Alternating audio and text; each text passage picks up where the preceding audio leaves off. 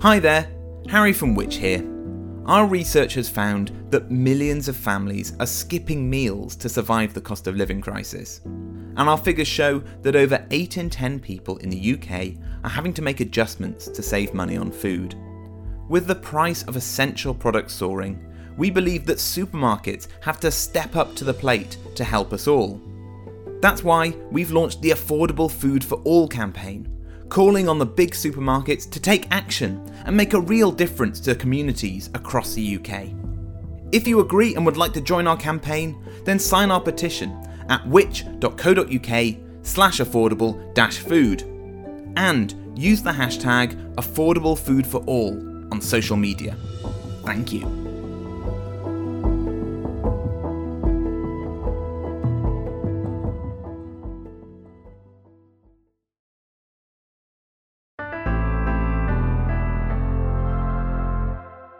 Hello and welcome to the Which Shorts podcast. I'm Rob Lilly and thanks for tuning in for another episode. Now this is your last chance to submit questions for our special festive episode we'll be releasing between Christmas and New Year. If you've got anything you want answering on any of the topics that we've covered in any of our previous episodes here on Which Shorts, then please do email us. And that email, podcasts@which.co.uk. That's podcasts@which.co.uk. And please get them in as soon as possible. Now we're feeling especially festive on the podcast this week as we head to the Netherlands and a tourist destination that few have heard of that takes on a life of its own come Christmas time. To read us this article, originally written by Ellen Himmelfarb, I'll hand you over to Laura Sanders.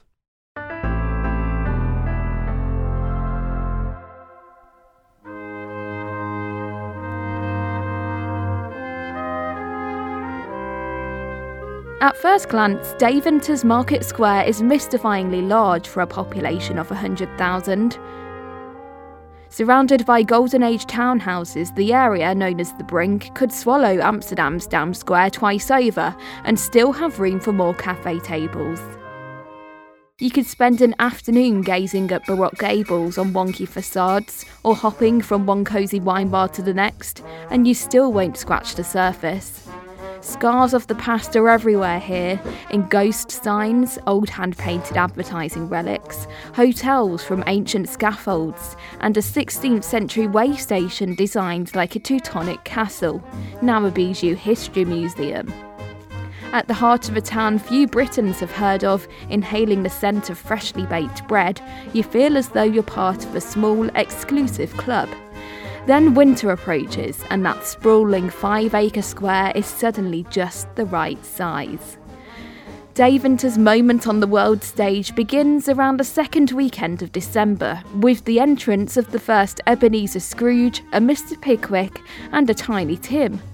Over the course of the weekend, the city's pluckiest citizens, nearly 1,000 of them, dust off their top hats and monocles, light their churchwarden pipes, and cosplay as characters from Charles Dickens' most famous works. The population more than doubles as visitors walk the festival route through the historic Bergwartier, trussed up to pass for Victorian London. Carolers fill the Brink with song, vendors in bonnets dispense mulled wine, and the Christmas market bursts into life. The free 2-day event is so weirdly transporting, merely glancing down at your out-of-place jeans induces a bout of culture shock.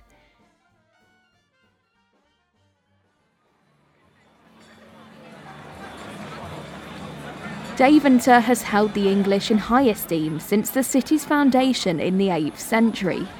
It was then that English missionary Lebanese built a wooden church by the Lagisel River, which, over centuries, became the dramatic St. Lebanese Church. As a monument, Lebanese Kirk is hard to upstage, but the annual Dickens Festival is next level. What began in 1991 as a playful gimmick to lure shoppers to the area around Christmas has become the world's preeminent Dickens homage. The merchant responsible is a collector of Dickens paraphernalia. The author himself, ironically, never set foot in the place. The festival kicks off a month of smaller Christmas markets throughout the season, selling handcrafted decorations, jewellery and local delicacies. By the new year, the fairy-lit stills and spectre of Dickensian England have dissipated, but Deventer is no less enchanting in the grey midwinter than the merriest eggnog-soaked market day, more so even in the quiet.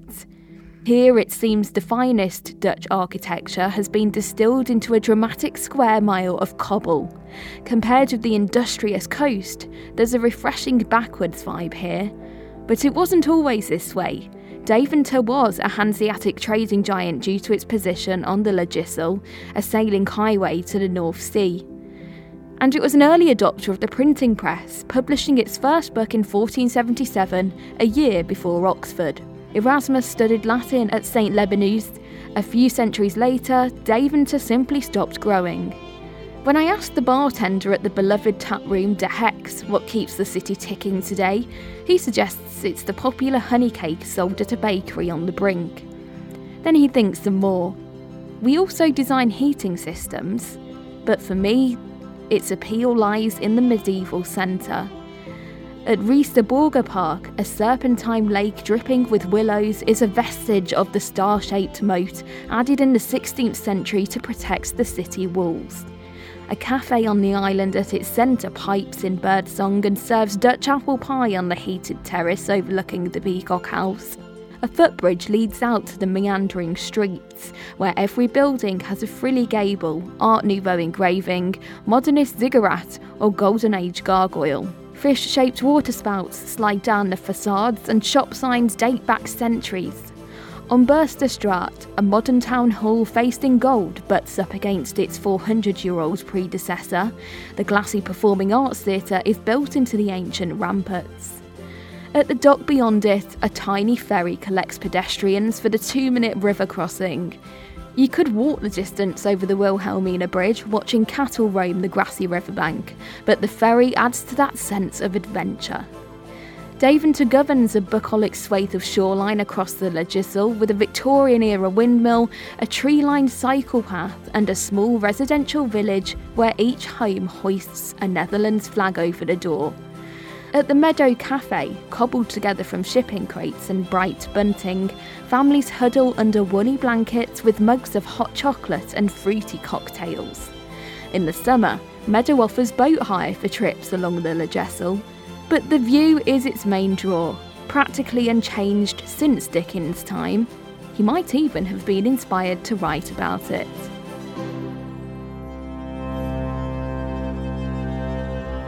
Thank you to Laura for reading us that piece, and thanks to Ellen Himmelfarb as well, the author behind that original article published in the November issue of the Witch Travel magazine. We should say that London to Deventer by rail takes 5.5 hours, book a Eurostar train from London St Pancras to Amsterdam Central from £78 return, and then hop on an intercity train towards Enschede, and Deventer is the penultimate stop on that line, taking about 90 minutes to reach, and tickets start at around £25 return. Alternatively, you can fly to Amsterdam Schiphol with EasyJet and take the same intercity train from the airport station. Remember, you can find more articles you'll find useful every day on everything from money and technology to home and garden advice by signing up to one of our many free email newsletters, and you can do that at which.co.uk/newsletters. We'll be back next week for another episode of Witch Shorts, and thanks for listening. Witch Shorts was produced by me, Rob Lilly, while the exec producer was Angus Farker.